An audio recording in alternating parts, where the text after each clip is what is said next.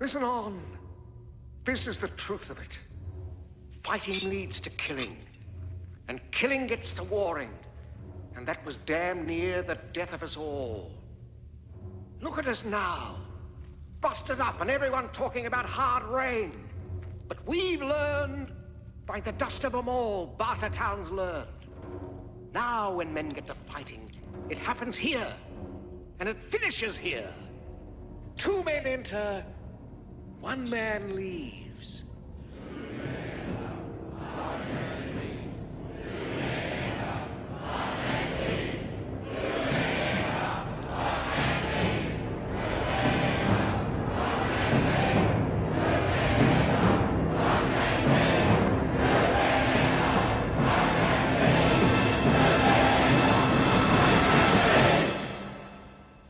Right now, I've got 2 men.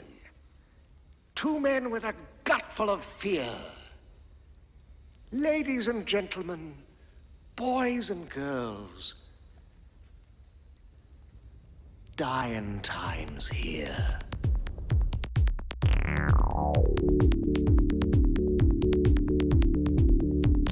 Hey everybody, welcome back once again to Podcast Part 3, the Part 3 podcast. I am Sam. And I am Will. Yes, the master to my blaster. We're talking about Mad Max Beyond Thunderdome. We don't need another hero. We just wanna know the way home. Oh, it starts out real smooth. Yeah. Then it's a banger, and then she brings out the children's choir. Yeah, and that's how you know it becomes epic. It's weird in the context of the movie, but but it's a very strange movie. So it's a very strange. Yeah, it's because she's not really the villain. No. Anyway, Mad Max Beyond Thunderdome, the third in and at the time, for a long time, final installment in the Mad Max saga, which started in 1979. A very low budget, sort of post-apocalypse adjacent action revenge thriller, directed by first-time director George Miller and starring a very young, then completely unknown actor named Mel Gibson. And it became a huge hit in Australia, and it was coming out in the big boom of Australian exploitation cinema that kind of put Australian cinema in general on the map, and you saw a lot of directors like Peter Weir and George Miller and a few others sort of come out of that sort of boom of cinema. And this Mad Max became a huge cult classic, and it wasn't a big hit in the U.S. They didn't really know what to do with it in the U.S. And it was dubbed over in a very strange way, too. They thought the Australian accents would be too hard to understand, and they're not. Like, it's widely available in its original audio now. You can understand what Mel Gibson's saying. Yeah, everyone's... Unlike today, you know. Yeah, everyone's pretty understandable. I mean, I don't know. But hugely influential movie, and even more so was its sequel in 1981, Mad Max 2, better known as The Road Warrior, which basically, I would say, kick-started the entire subgenre of what I would call the found item apocalypse movies. Like, this just kickstarted the future where everyone drove a chopped up car and had like hockey pads on and like lived in the desert because it's incredibly cheap to make these movies, and they spawned so many ripoffs. But you can draw a straight line from Mad Max to and The Road Warrior to, you know, so many movies that came out in the 80s and 90s. You can directors up and down the filmmaking world cite The Road Warrior as one of their favorite movies. James Cameron, Guillermo del Toro, Peter Jackson. I could go on and on. Yeah, I mean, and it's a movie that is so propulsive and so like in your face in its style that it's hard to believe that it's like somebody's second movie. Yeah, you know, that's the crazy thing. And then this is, I think this is his third movie. Or is it his fourth? I guess it's... In between he did the Twilight Zone movie. That's it. He did his segment he did one of the good segments of the Twilight Zone movie. Yeah. Him and Joe Dante are the only two segments that are worth anything in that one. So then he comes back for part 3, it was marred by tragedy to begin with. He through all of his movies leading up to Mad Max Beyond Thunderdome, which is in 1985, George Miller had a producing partner who also kind of came out of the low-budget indie Australian filmmaking scene named Byron Kennedy. And Byron Kennedy, from everything you read about him, he sounds like the quintessential like producer who can keep the enigmatic sort of mercurial director sane. Yeah. And also protect him a little bit from the studio. Right. And so, very sadly, while doing location scouting for Mad Max Beyond Thunderdome, Byron Kennedy was killed in a helicopter crash. And I think that just threw a pall over the whole production. Miller was very hesitant to continue with it, and when he ended up finally making it, he had a co-director. Yeah, and it sounded like, from what I've read, it seems like he pretty much Miller just did the action stuff and didn't really, it just wasn't his heart wasn't in it, I think. I think it really hit him hard, yeah, you know? Yeah, and I think you can actually, knowing that, you can really pick up on the tonal difference between the action sequences and the sort of character stuff, because this is, of the 4 Mad Max movies, this is definitely the one where the movie kind of stops and sits in different places for a while. That's deliberate. I don't know if it works, but it's definitely trying to be a very different animal than certainly the Road Warrior and Mad Max Fury Road later on. Like all 4 of these movies are essentially, with the exception of the first, they're all basically westerns. They're the man with no name wanders. They straight up call him the man with no name in this one. Which I rolled my eyes a little bit at, but they know he's the man with no name, wanders into town, and has a job to do. He's a little bit amoral. He's a little bit in it for himself. He's just kind of a survivor, but he ultimately learns to do the right thing. All 3 of the sequels to Mad Max, because the first movie is very much an origin movie where he kind of goes in the opposite direction in the first Mad Max, where he starts out a happy family man, and by the end he's wandering into the wasteland after fucking killing an entire biker gang.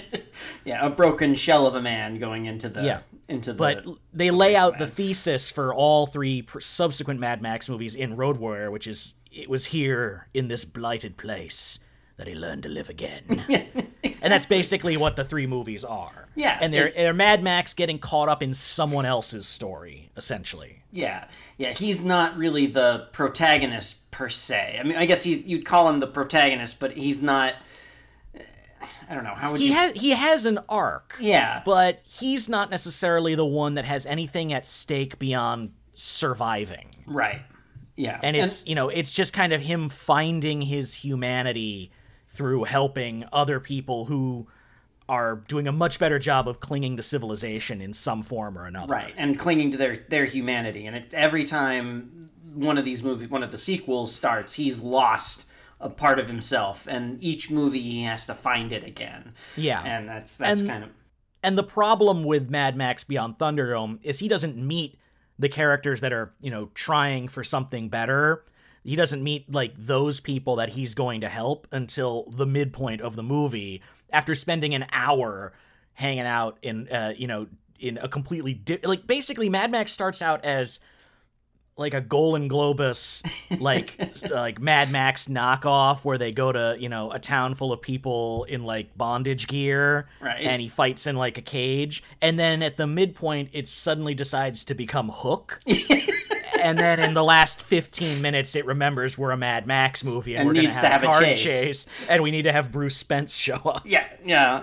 Podcast Part 3 alum, third time alum, actually, for Bruce Spence. Yeah, that's right. Bruce Spence is everywhere. It must have been deeply confusing to moviegoers to see him show up at the beginning of this movie, playing a completely different air-based character. Yeah, when I first watched these movies when I was like 12, and I rented them all. I watched Mad Max, and I watched Road Warrior, and then I watched Beyond Thunderdome. And Beyond Thunderdome deeply confused me as a kid. I had and it's probably one of the first times I watched it, because I rented it. I rented Mad Max and Mad Max 2, or The Road Warrior, as it's been called for almost its whole time in the U.S., on VHS. And it was from my video store. It was an ancient Mad Max VHS where it had the American dub. But I then bought The Road Warrior on VHS, and it was one of those black clamshell cases. Oh, yeah. Those were so fun. They were like the adult version of the Disney clamshells. But, like, I think Warner Brothers kind of put the patent on them, because I had one of those for, like, Casablanca, and we had one for The Music Man, and they always had, like, making of stuff at the beginning. Right. But it had, at the beginning, a trailer for The Road Warrior, but also a trailer for Mad Max Beyond Thunderdome. And in the trailer for Mad Max Beyond Thunderdome, there's, like, one shot of Bruce Spence as... so I think, oh, it's the Gyro Captain. He's going to be back in this sequel. Right. You know, it's like, oh, that's cool. But it's not the Gyro Captain from The Road Warrior. It's Jedediah the pilot, who is also a pilot, also kind of an amoral wandering the wasteland guy, but not the Gyro Captain from Road Warrior. Yeah. And it's not an uncommon thing for directors to want to bring an actor back in a new role in a sequel. That's like a thing a lot of directors do, but it's just so similar but just different enough to be deeply confusing. Yeah. And he has a kid in this one who I don't know how they found a kid who looks exactly like a mini Bruce Spence. I know, it's hilarious. But he's the one who kicks off the whole thing. He steals all of Mad Max's shit, and then he has to go to Bartertown to get it back. Well, it's like that whole opening just shows you how different a movie this is going to be from The Road Warrior, in that, like, you've said this before, and it's like Mad Max Beyond Thunderdome is the turning point where the deserts have reclaimed the roads. Right, yeah. So he's not driving around in a car. He's, like, got a car, but it's being pulled by camels out in the desert. Like, he spends a lot of this movie wandering the desert. Yeah. And, it's so... and it's like he's got his Braveheart hair. Mel Gibson's got the Braveheart hair, and he's very much the way Max is at the beginning of any of these movies, where he's just kind of silently wandering aimlessly, but it just has a very different vibe from the first two movies. Yeah, it feels a lot more like a Spielberg movie. And I don't mean that just because, like, the kids feel very much like they wandered out of Hook, even though this was long before Hook. Yeah. But it just, the way it's shot, it feels more classical than sort of like the punk rock vibe of Road Warrior. Do you know what I mean? It's the studio version. Yeah. This is the PG-13 one. It's way less violent. Yeah. It's got no nudity. And it's, this is the one where, because I think George Miller was kind of he was in a bit of a vulnerable place and wasn't putting up as much of a fight, the studio got to, I think, have more influence on what the movie was. Well, and that's sort of clear in that a lot of it is like, it's making Max look totally badass and cool in a lot of sequences, and, and not that he's not, like, cool, but in sort of the earlier movie, in at least Road Warrior, they make him kind of like, he fucks up and, like, screws up and has, like, problems. And here he's Mel Gibson. He's awesome, Yeah. Well, Mel Gibson had fully become Mel Gibson by 1985. I think he was a big star. I also, the movie, and I think I've only seen this movie once before. Which is crazy compared to the sheer volume of times I've watched Mad Max, Road Warrior, and Fury Road. Fury Road only came out 7 years ago, and I've watched it 100 times, probably. Yeah, same here. But I did not remember very much of this movie. Like, I really didn't remember anything from the final chase scene, like, or how they got to Bartertown in the final act. But the movie it reminded me the most of was Return of the Jedi. Oh, in terms of, like... It feels the most kid-friendly. It feels like, instead of Ewoks, he just meets a bunch of kids after a protracted sequence where he's, like, fighting a crime lord. Right. And it was 2 years after Jedi, so I have to imagine some of that's not by accident. Right. But it is just like, everything about it feels so different from the prior movies, and obviously from Fury Road. Like, the score is very, like, mid-'80s, like, Lethal Weapon sax heavy. It's got a pop star in it who is like multiple songs. Yeah, I mean, like you're saying, the score feels like, I mean, the Lethal Weapon movies wouldn't be for another couple of years, but it feels like that, but also it feels like a John Williams-y kind of thing too, which I think adds to the Spielberg vibe. There is a lot of this movie specifically in Waterworld. Oh yeah. Like the score, the supporting characters, all the kids trying to get to like Tomorrowland and Dryland. This one feels the most like the movies that rip off Mad Max. Yeah. Of all of them. Yeah, I agree, but it's funny that it, like, because so many of the movies that came out post this, that are post-apocalyptic and you know, seem to actually take their cues more from this than Road Warrior, even though I think they want to be Road Warrior, but like there's like... But the thing with Road Warrior is you have to be one of the greatest action directors of all time to make the Road Warrior. Like, I haven't finished it yet, and you've read it, but we both have read at least some of Blood, Sweat, and Chrome, which is the making of Mad Max Fury Road, but they talk all about George Miller as a director, and you'd think he's definitely what he wants from the movie is all in his head, and he's not great at articulating it. He's very much visually oriented. He storyboards out the whole thing. The only difference between him and guys like Kubrick or Cameron or people like that is that everyone says George Miller is the sweetest man that's ever walked the earth. They have nothing but nice things to say about him. Right. He's exacting, but he doesn't scream at you for 2 hours. No, he gets like frustrated with himself that he can't articulate what he wants. Yeah. So he had another director, George Ogilvy, who was kind of doing all that, working with the actors and doing all the character stuff in this, and on subsequent movies, he's had other people involved to help him work with the actors. Like in Fury Road, you know, they talk about most of the setups and shots they do are for like 5 seconds, right? 5-second shots, and there's not a lot of stuff an actor can get out of, just a scene where they turn their head, Right. But yeah, and he's so. I mean that. Well, I don't want. I made a mental note to myself before this record that this would not just dovetail into talking about Fury Road, right? Or as much as we want to, because I mean, I think there's actually a lot to talk about with this one, but I just love Fury Road and Road Warrior so much that it's hard to talk about it, but.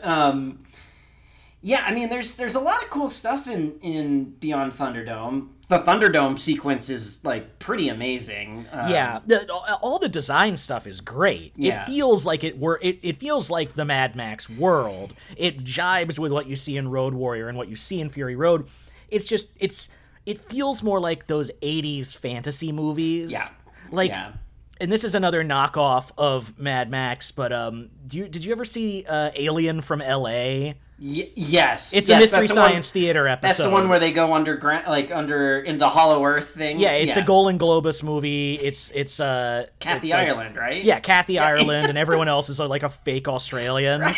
But it felt to me a little bit like that. Like, especially when he's coming to Bartertown, everyone kind of looks like that. Like, they're all a little exaggerated compared to Road Warrior. Yeah, and it's I don't know. Bartertown's very cool on a design aesthetic, and but I think the problem with the movie is that it feels like it's two halves of stories. Like, it's two stories that aren't a full story, and they're just jammed together. Yeah, and it feels like it's like one of those things where they're taking ideas they couldn't do in prior movies. Right. Like the feral kid in Road Warrior was originally intended to be a whole bunch of kids, but they couldn't. That was too complicated. Right. But now it's in Beyond Thunderdome. There's like, and I think also the big problem with the movie is that Mad Max, Road Warrior, and Fury Road all have a threat in the form of a really cool villain. Yeah. And that gives the whole thing some urgency. And as awesome as Tina Turner is in this movie, she's not really the villain. Because, like, she's just, she's corrupt, sure. She wants to control Bartertown, but she also built Bartertown. and it seems like compared to a lot of places in the wasteland, it's not that bad. It's not horrible. Yeah, it's it kind of just feels like Mos Eisley in a lot of ways. But we were talking before this, and we were like, oh, this would be a great Galaxy's Edge for like an adult Disneyland that's just movies for grown-ups. I think another land I was thinking would be Escape from New York, New York. Yes, yeah. Where you can go into that weird theater where everyone's singing about how horrible it is being in. Yeah. Like that would have the like that's one of the like the dark ride is like Cabby's New York adventure on the bridge. The problem also is that the politics of Bartertown is very confusing and is like almost too complicated for a movie like this. It's a lot of, it feels like it's like corrupt labor union shit. Like, you know, it's like she's the boss, but she's got to deal with the head of the pig shit union, right. AKA Master Blaster, who like he's a little cocky. Master, as it turns out, is very cocky, considering like how bad he feels about getting Blaster killed. He's like, if you probably shouldn't have gotten so far out over your skis, pal, if you didn't want anything to happen to your muscle. And so that, like, all the Bartertown politics is very strange and, like, hard to sort of wrap your head around. And these movies work the best when they are so simple and, like hacked to the bone story-wise. Yeah. Mad Max is a revenge thing. He kills one of the bikers come after the cops, and then he goes after them because they kill his family. Very straightforward, very like Death Wish type movie. Road Warrior, the Marauders want the gasoline, and the town wants to get it out. The town wants to get to safety, defend the fuel. You know, that's their ticket to a better life. Yeah. And then Fury Road, the same thing. Get these brides to safety. It's a chance to build. It's all about like finding people that are trying to have a chance at a better life and a chance to rebuild. The problem with this one is that there's no threat at any point except for like the elements. Like the biggest threat is being stuck in the desert. Well, yeah, and then it was not entirely clear to me how Max and the kids, they end up back at Bartertown, and then they're like, we need Master. Well, and I was like, why do they need him? And why is it because he knows how to escape? But why do they go back to Bartertown in the first place? And it's just... I think it's so like, so Max gets to Max has the fight in Thunderdome, and he gets exiled because he won't kill Blaster. He won't execute Blaster because Blaster has the mind of a child. So he gets exiled out into the wasteland, and he comes upon this group of kids that live in this very nice valley, and were left there by as they were there as the result of a plane crash. Right around when the apocalypse happened, like right around when the nuclear war happened. Yeah, give or take. The parents all left to try to get help. They left the kids there, which I'm like, all the adults just left these kids who seem pretty young there. This is when the movie gets very confusing to me. Well, it's especially because they give the kids this like it's very cool in a world building sense, like slang and argot, but it is really hard to follow. Yeah, it's very like Frank Miller or like Clockwork Orange type slang. Yeah, it's But so like half the kids are they're waiting for Captain Walker to come and take them to Tomorrowland. Max gets there, they think he's Captain Walker, and Max is like, "No, I'm not. We should just stay here. This seems fine." But half the kids leave, and he feels compelled to go after them, and they end up stranded out in the desert, and the closest thing they can get to is Bartertown. Okay. So I guess it's like our only chance of surviving is to go to Bartertown and get like supplies, and they just happen to decide to free Master and bust out on a train that we didn't even know was there before. Right. And end up in like farmland. This is what like the movie just kind of goes off the rails in the last 15 minutes. Yeah, well, it's like they like you said, it's like, oh, we need a chase, train chase. We haven't done a train chase yet, so let's do it. Yeah, it's like a very disjointed movie, and it's just like it doesn't move fast enough, and there's not that much urgency to it. Yeah. Yeah, I mean, like, when they're kind of wandering around Bartertown trying to escape, I was like, this just feels kind of aimless at this point. There's not, it's like a little too silly. It doesn't Yeah. feel like there's nothing at stake. It's just constantly watching Auntie's henchman Iron Bar get, like, almost killed over and over. hit with a pot. Like, they hit a lot of guys with pots. They throw him in the poop, and then he gets, like... He like dies over and over, and I think at the end he's not even quite dead. No, he gives them the finger, and as he's dying, it just feels very, very disjointed. One of the things that I did find interesting about this, and the Mad Max movies feel like this too, and we were talking kind of about this with the Evil Dead movies. Is that each movie, Mad Max movie, feels like George Miller is trying to refine an idea. Yeah. And each time he does it, he's getting closer to what he's trying to do. He doesn't really care about continuity at all, really. Like, I mean, it's not like he doesn't care, but it's not at the forefront of his mind, you know what I mean? The expanded universe of Mad Max isn't really important to these movies. No, not at all.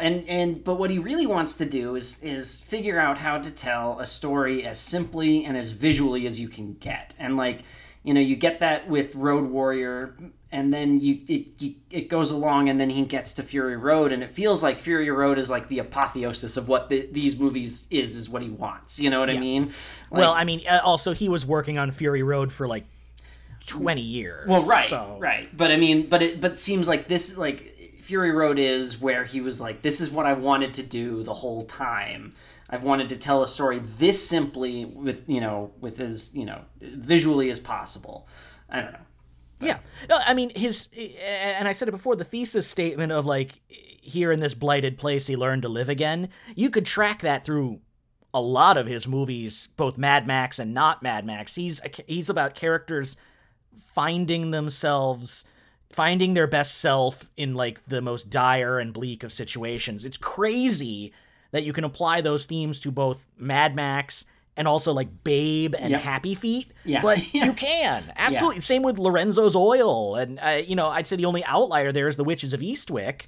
Right, but he was kind of a hired gun for that. Yeah, so, that's based on a book, too. It's still, it's a fun movie. I've never seen it, so... It's fun. It's a peak 80s, like, Batman era Jack Nicholson villain performance. Right. It's a fun, cute movie. I'd equate it to, like, something like Death Becomes Her. Right. Like that era of, like, dark comedy. I'd put it in there.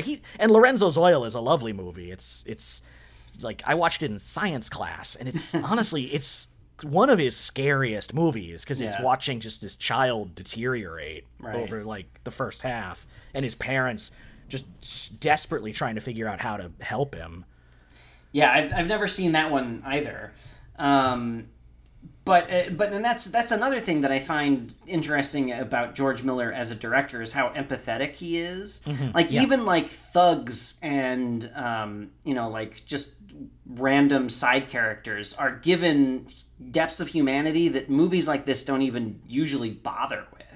I think in that book, Blood, Sweat, and Chrome, I think it's Amy Nicholson who says it, that there's, like, says something similar to what I just said, that, that there's this humanity towards everything, and, like, every death matters. Yeah, he's not he's not a cynical. Even though his future is bleak and it's harsh, it's not cynical at all. Like, he is very empathetic with Auntie in this movie. Yeah. He shows, like, in Road Warrior, one of the, like, the main villain is humongous, but kind of the villain that squares off with Max the most is Wes. Yeah. And Wes is out for revenge because they killed his boyfriend, essentially. Yeah.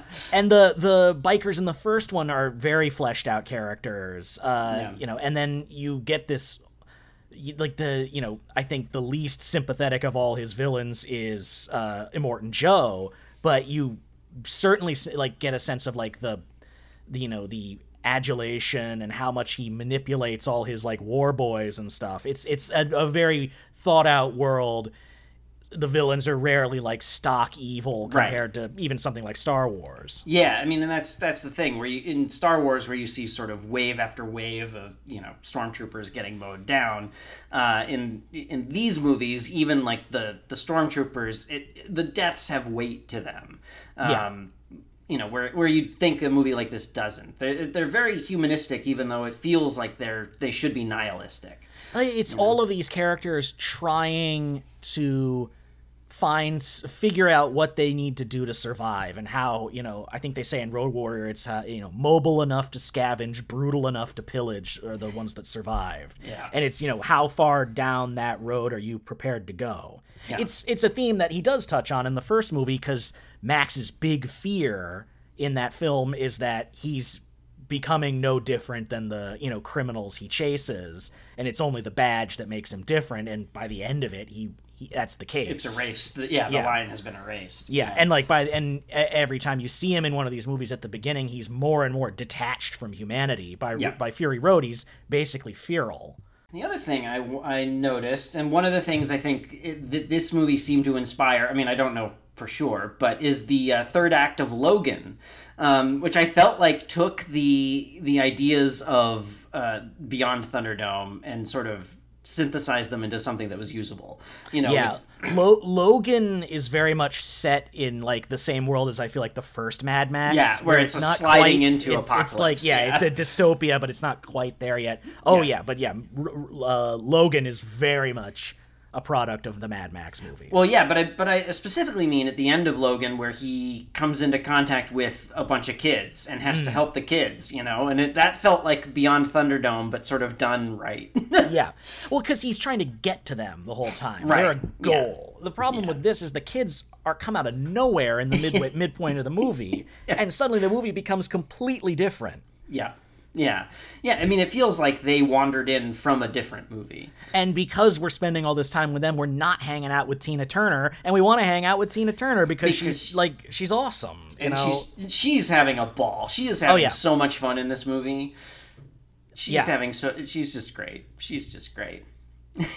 Death is listening and will take the first man that screams. He's just a raggedy man.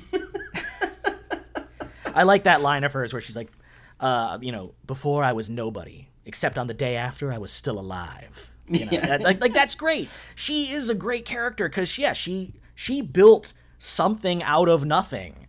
She built Bartertown, and where there was chaos, there's now order. Thunderdome is how they settle their shit instead of trying to kill each other. Yeah, it sucks that it gets kind of destroyed at the end. She gives that speech to everyone about we will rebuild.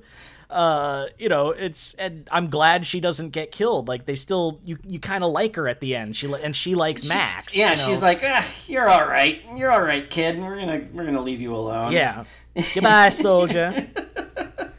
But that comes at the expense of there being a threat. Right.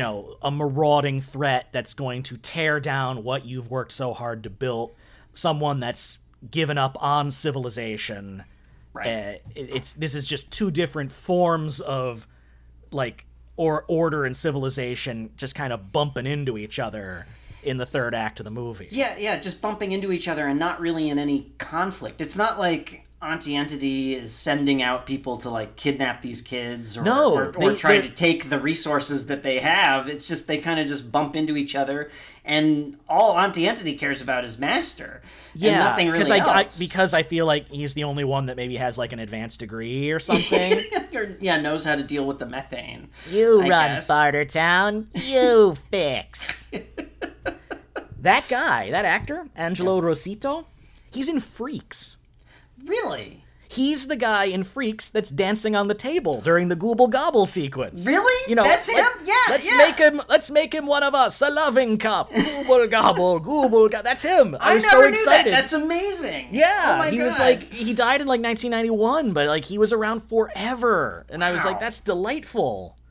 Wow, that's awesome. Yeah. I didn't even look him up. I should have. That's great. I looked it up because I was like, a few of these guys were in other interesting things. The Collector, who's like the guy that Max meets when he first gets to Bartertown, the kind of bald, portly dude. Yeah. He was Pontius Pilate in Ben-Hur. Oh, and that's then awesome. Iron Bar is Angry Anderson, who is the lead singer of Rose Tattoo. And they did that song at the beginning of the Not Quite Hollywood documentary. Oh, all right. Like, all we right. can't be beaten. It's like a very like diet AC/DC, but they've been around for like since the 70s. So For those who don't know, the Not Quite Hollywood documentary is a documentary all about the Ozploitation, the Australian exploitation cinema. yes, it's a great documentary. It's really good. Directed by Mark Hartley, touches on Mad Max, but like a ton of other movies, and it definitely worth checking out.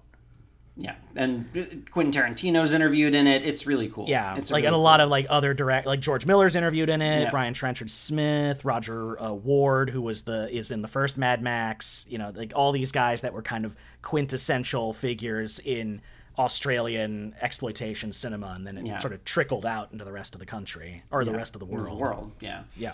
Grant Page, the stuntman. Page He's and I think he does stunts in. I don't know if he's in this one, but he definitely does stunts in the first two. Yeah, is he he's not the guy who does the flip, right? In Road Warrior? I don't think that's like a Guinness World Record. Yeah, It's the like, guy that he does like 4 flips and then Yeah. landed. Like their crash pad was just a bunch of cardboard boxes. yeah, like broke I his leg. don't know if that's him. I should have looked it up, but he's like the stunt guy. Like when you think of just like a perpetually sort of like sunburned, like windswept stunt man who's just constantly letting himself get slathered in gel ignite and thrown off cliffs, you're thinking of Grant Page. Yeah.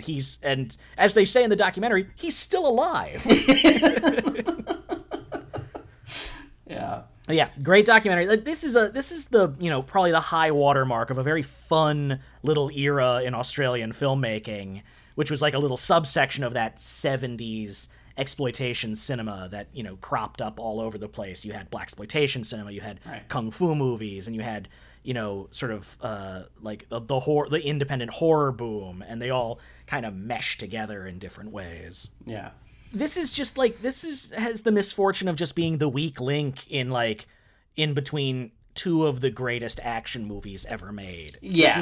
This is just the one mulligan. It's the Ghostbusters 2. It's the and it is like I'd compare it to like Ghostbusters 2 or the sequels like that, where it's like I don't think it's very good. It doesn't live up to its predecessors, but it's a fun watch. Yeah, absolutely. And I mean, it's the world building in it is so cool, and which is kind of it's different from the other movies. I think it's closer in its world building to Fury Road than the other two, but it's a movie that would have worked better if Max was a character with more agency. Yeah, because like the man with no name, Clint Eastwood, when he wanders into town, like in A Fistful of Dollars or Yojimbo, we want to go back to Kurosawa, he wanders into town and he figures out how he can play these two sides against each other. He's not just sort of like, Mad Max isn't manipulating anyone. He's just trying to get his, car back and his camels and be on his way. And that's fine. That works. That's how Mad Max would roll. But this story requires, I think, a more proactive character. Right, and more of a reason for the kids to be there, and more reason and more conflict between the kids. Either more conflict between the kids and Bartertown, or the Temple of Doom route and have the kids be like slave labor or something like that. Right. There is no. He doesn't have, for the most part in the movie, he doesn't have a gyro captain or like Papagallo from the second movie or Furiosa from the fourth movie to play off of, who is the character with the goal and the agency that Max ends up, helping and ultimately helping himself. Max's main thing that he influences in every movie is himself and is sort of reconnecting with his own humanity, even if only briefly, because he never stays. Nope. He never gets to stay. He never gets to stay in civilization. He always ends up wandering back out into the wasteland. Yeah. He's not ready. He's not ready. And he may never be ready. And I think that's okay. I think George Miller clearly wants to explore this world more, and maybe to do that you have to get away from Max, which is why the next movie is a Furiosa movie. I do not question George Miller's ability to make a kick-ass action movie. Yeah. Obviously, are people going to come see the movie even without Mad Max in the name? And I think it's okay. I think it's okay for this world to get away from Max, because Max himself he's a very uncomplicated character by design. Yeah, he's only as interesting as the characters around him. He lost his humanity and he lost his sense of civilization in the first movie, and then the world went with him, and he's never going to truly get that back. Yeah. Like, literally the best you can hope for with this character is by the end of Fury Road, where he's able to say his name again. Right. Yeah, I mean, and reclaim some part of his humanity that has lost, and help some people in need, because right. He's obviously, like, they spell it out in Fury Road, but in all these movies he's haunted by being unable to save his wife and his child. Right. And I mean, ultimately he is a hero, so he does do the right thing, but it takes him a little bit to get there. Yeah. Usually it's usually his interest is whatever I can do to survive long enough until my conscience kicks in. Like, I'll do what I need to do to get some gas or some water or my camels. It's weird because it's unclear to me in the development of this movie if they were thinking of this as, oh, we'll just make another Mad Max movie, or if it was, this is a part 3 and an ending to something, or, do you know what I mean? If it was like, here's another Mad Max adventure, or this is the end of it. This is the one that gets talked about the least. Yeah. Like, beyond, like, everyone talks about, like, oh, it's the one with Tina Turner. And the kids. and it's, it's got Thunderdome in it. Yeah. Did you watch any? I've been watching a lot of WWE on Peacock, and they had their Thunderdome during the pandemic. Oh no, I didn't see that. Because they tried doing like matches and like Royal Rumble pay-per-view events with no one watching, right. And it was really like the tone was really weird because you couldn't hear any audience cheering. There was like a lack of energy. Right. So they built this thing called the Thunderdome, where people could FaceTime in and be projected on these multiple tiered screens. Oh my god! So it's like there's like a simulated arena, and they would pipe in audience noises, and it actually worked really well. But, like, the term Thunderdome, obviously, is the most influential thing from Mad Max Beyond Thunderdome. Well, and the quote, 2 men enter, 1 man leaves. Yes, exactly. Yeah, 2 men enter, 1 man leaves. It's you know the rules. There aren't no rules, yeah. There are the rules. No, it's, I was going to say, it's the one that there's the least info to find on the making of it. Yeah. Like, there's some making of stuff for Road Warrior. There's a lot of documentaries that talk about the first Mad Max. Obviously, there's a lot for the newest one. But this one's kind of a little dead zone because I don't think... It's not like George Miller's disowned it, but I don't think he's particularly proud of it. Yeah, I mean, it seems like... Yeah, it never seems like he doesn't ever want to talk about it, but it seems like it probably just reminds him of a time that he just doesn't want to be reminded of. And it's... Very rarely have I ever encountered anyone that says this is the best one. Yeah, I mean, well, aside from Roger Ebert, of all people, cited this as the best Mad Max movie in his review, and not only the best Mad Max movie, but one of the best movies of 1985. Oh, Roger. I guess he really didn't like Out of Africa. But the thing is about Roger Ebert with science fiction movies is... If the movies didn't insult his intelligence and had like really intricate and cool world building, he would just be like, "This is great. I love this." Siskel and Ebert had a very complicated relationship with like genre filmmaking in the 80s because they also were like leading the warpath against slasher movies. Yeah. It's very strange to go from like his review, his 3.5 or 4-star review of Beyond Thunderdome, and then you read something about the various slasher movies that he hated. But anything with like intricate world building that didn't insult his intelligence usually got a 3 stars or more from him. Yeah. Also, I think the reason they didn't make any more is this one wasn't a huge hit. Right. Like Mad Max 2 was a big hit and had a lower budget. and then this one wasn't as big a hit. And I think whatever George Miller wanted to do next with it was going to be something on the Fury Road scale, and he was going to have to wait until he had a studio willing to gamble on it and the resources and the technology to make that happen. Right. Well, and I mean, yeah. And have you gotten through the part in Blood, Sweat, and Chrome where they talk about all the times they tried to get Fury Road made? Yeah, I've gotten to. They are actually making it now. Yeah, they've actually gotten to the point where they're making it. Like it's like at the end of the '90s, they're like, we're gonna make it, and Mel Gibson's on board, and then it's like, oh, and then there's the war in Iraq. Oh, and then like the place that we wanted to film is now full of flowers. It's like, literally, the wasteland in Australia had a reverse drought and became beautiful. Once in a generation. Yeah. No, and it is like, it's basically was something sort of like the Watchmen movie or John Carter of Mars, but the difference was the creatives behind it stayed constant through the whole thing. It was a passion. It's a rare passion project that actually came to fruition and worked out. Right. I mean, it's the exception that proves the rule, I think. Yeah, exactly. It's like for every Mad Max Fury Road, there are a dozen The Man Who Killed Don Quixotes out there. I mean, whew, that one just like, I think every now and then I remember, oh yeah, they did make it. It's a thing now. It exists. And I think it's like pretty easy to track down streaming wise. I think it's like on Crackle or something like it's that. It's on Tubi for sure. It's Adam Driver and Jonathan Pryce, which is actually a pretty good cast, you know. Yeah. But he burned through multiple Don Quixotes trying to get that happen. No, I fucking love Mad Max Fury Road. It is so goddamn good. It is so propulsive. It is one of the best action movies of the fucking century. Yep. And I am so glad that it exists instead of one of those documentaries about what a disaster it was to make it. I want one of these movies to come out and it is a beautiful triumph and not Lost in La Mancha or, Lost Souls or something with Lost in the title or Wreckage and Rage. Right. You know, it's like... Yeah.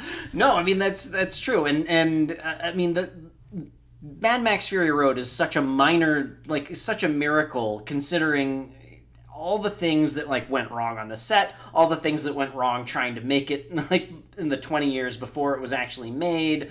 And it makes me really happy that it was George Miller's success because by all accounts he's a really good guy. Yeah. And he's he's obviously a weird mercurial artist and is focused more on visuals than he is on working with actors. And that was really tough for Tom Hardy and Charlize Theron and probably for Mel Gibson and Tina Turner. Yeah. But he's a director that takes really good care of his people and is a really nice guy and loves talking about filmmaking. So I love when those types of auteurs succeed because too often the ones that succeed are kind of pieces of shit. Right. Or who spend, an hour screaming at a crew member for screwing up or something and it's Everyone chill out.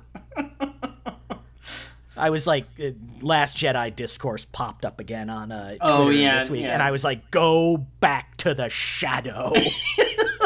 We're done. We're done with this. We don't need any more. I am done. You know what I think of you, Last Jedi? I think you're fine. I think you're okay. No, Sam, you've got to fight one side or the other. No. Best movie ever. Worst thing in the world. Franchise ruiner. I don't want to ever be, and people were like this about Fury Road too. It was very strange. They're about all of these movies because whatever. But it's I don't want to go through my I don't want my opinions on filmmaking to only be angry that people hate a movie or angry that people like a movie. Yeah, it makes it so easy to just shit on movies I don't like and really hard to feel like I'm genuinely praising something. Yeah. Don't you ever feel like it's really hard to earnestly like something on there? Yeah. It's so hard to it's so hard, and this is a reflection of the age we live in and maybe our generation. I feel like it can be really hard to say I love something without adding more than something else or I love something and you're an asshole if you don't. And that's the thing. I love the Mad Max movies. And they're not perfect.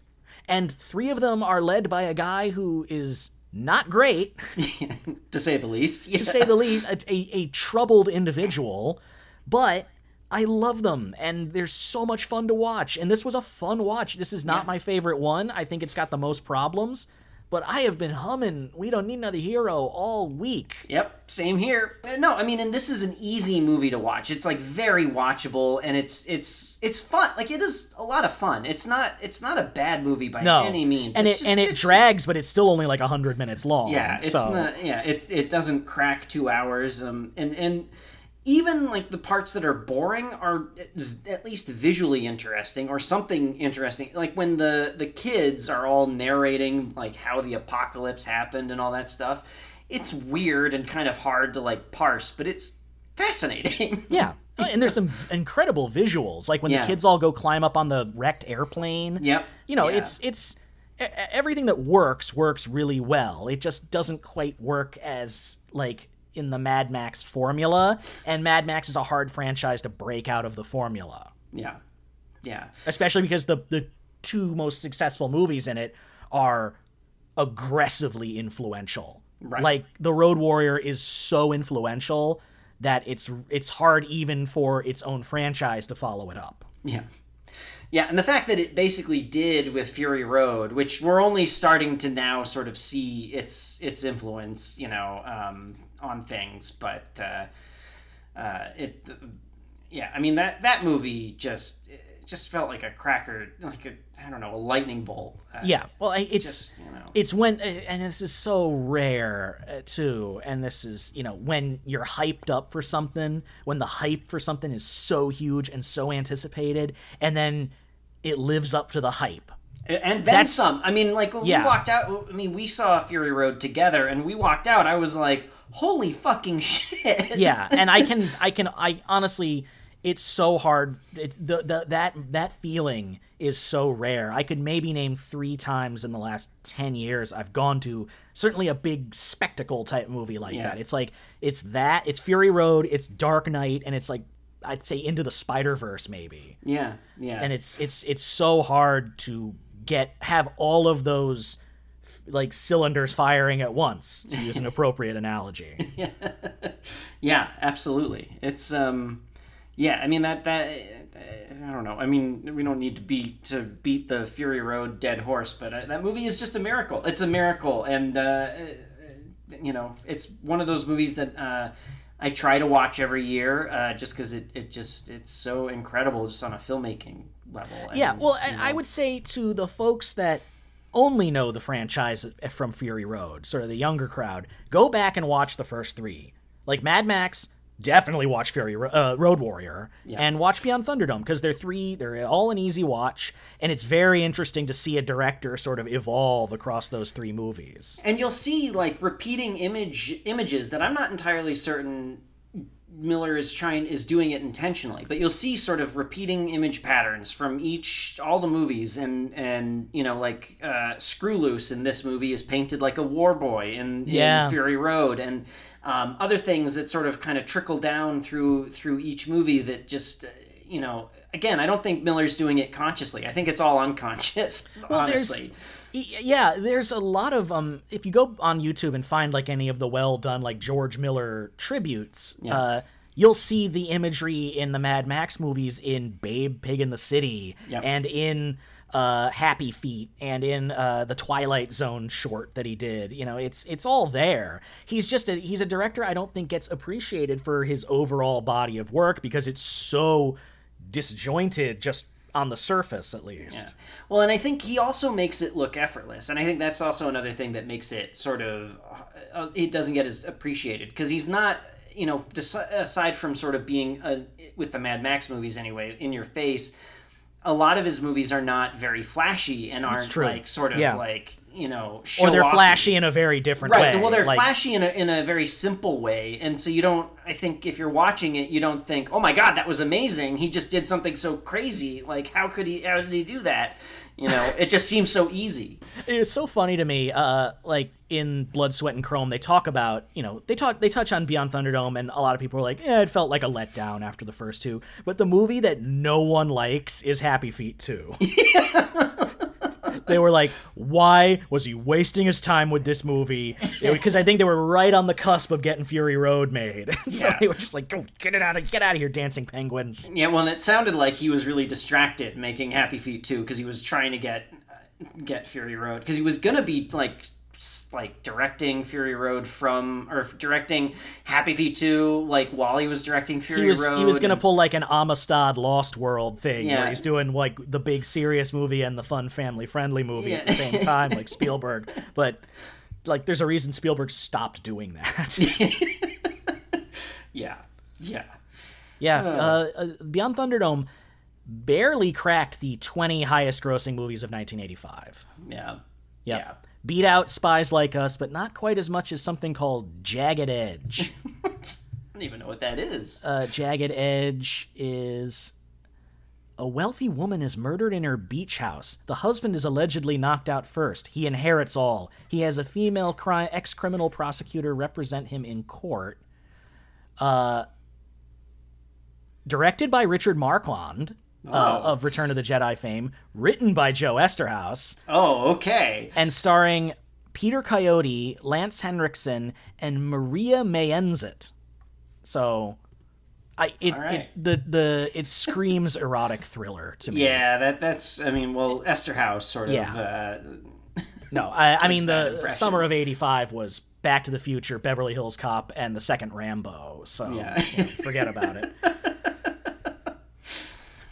I guess I hate to leave this franchise behind because whatever we watch next is your decision. And I as you know me, I always pick bangers, don't I?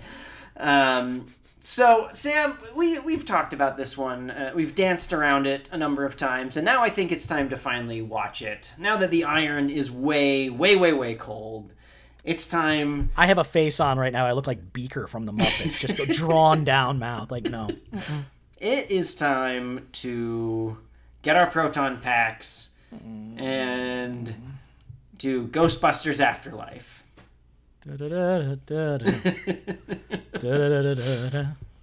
Ghostbusters. I have seen nothing from it except, a few clips. I'm in no position to judge. It was just a Ghostbusters, speaking of franchises with toxic discourse. Yeah. I'm interested to see it. I think it's going to be one of those ones that is sort of like the new Halloween, where it has no interest in anything that came after the first Ghostbusters. Right.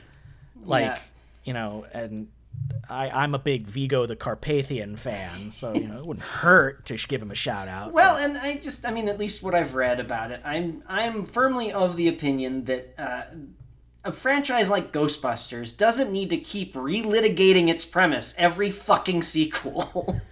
Yeah, this is another one from my least favorite nostalgia genre trope, which is your heroes became loser burnouts and never spoke again, and they're failures, and everything they did in the original movie amounted to nothing. Which is so funny, because that's basically what happens in Ghostbusters 2. Yeah. Every single Ghostbusters movie is an origin movie, because there's the first one, they reboot it in the second one, the Ghostbusters Answer the Call, or whatever it's called, is a remake. And they it's one of those things where it's like, this is the simplest premise to do, as like, here's another Ghostbusters adventure, let's have fun. Which is so crazy, considering what they originally pitched the first one as, is like, basically the movie started... The original script started kind of like when Walter Peck arrives. And they've been at it for a while, and it's all very mundane to them. Which is what, like, the sequels should be. I like when these movies aren't, like, it becomes mundane to the characters. Like you want them to become like Tommy Lee Jones in Men in Black. Right. But again, Men in Black is another franchise that does the same thing, where it's like, granted, I haven't seen Men in Black 3, but Men in Black 2 basically just is like, we're going to redo the premise again, folks. Every single one of them is K meeting J again. Right. It's like restoring his memory or going back in time. It's like, what are we doing here, guys? Like, this, again, it's the easiest premise to do. It's like, just have them do another adventure with ghosts. Like, Why? I don't know. I mean, I will admit the best thing about Ghostbusters is that it's really a story of a bunch of guys trying to start a small business. Right. You know, I need to draw some money. This magnificent feast represents the last of the petty cash. Like, that's the best stuff in the movie. But, you know, you have to progress a little bit. And it seems like this is, again, and this is also another franchise where it's all very spread out over time. So they don't really have a lot of continuity. It's very reliant on bringing the same actors back. Yeah. And obviously, we'll probably get into next week the long, long march to get to Ghostbusters 3.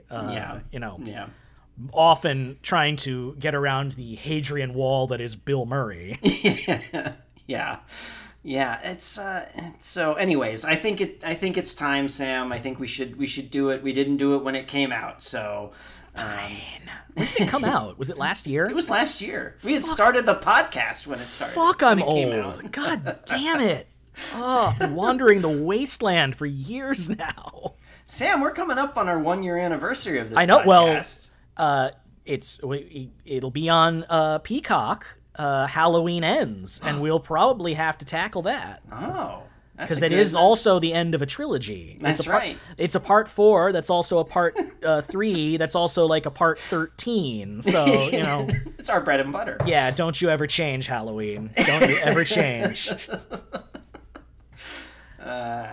Ghostbusters Afterlife. That'll be fun because I love Ghostbusters, and I'm fond of Ghostbusters too, and it's a fun world, and we'll get to.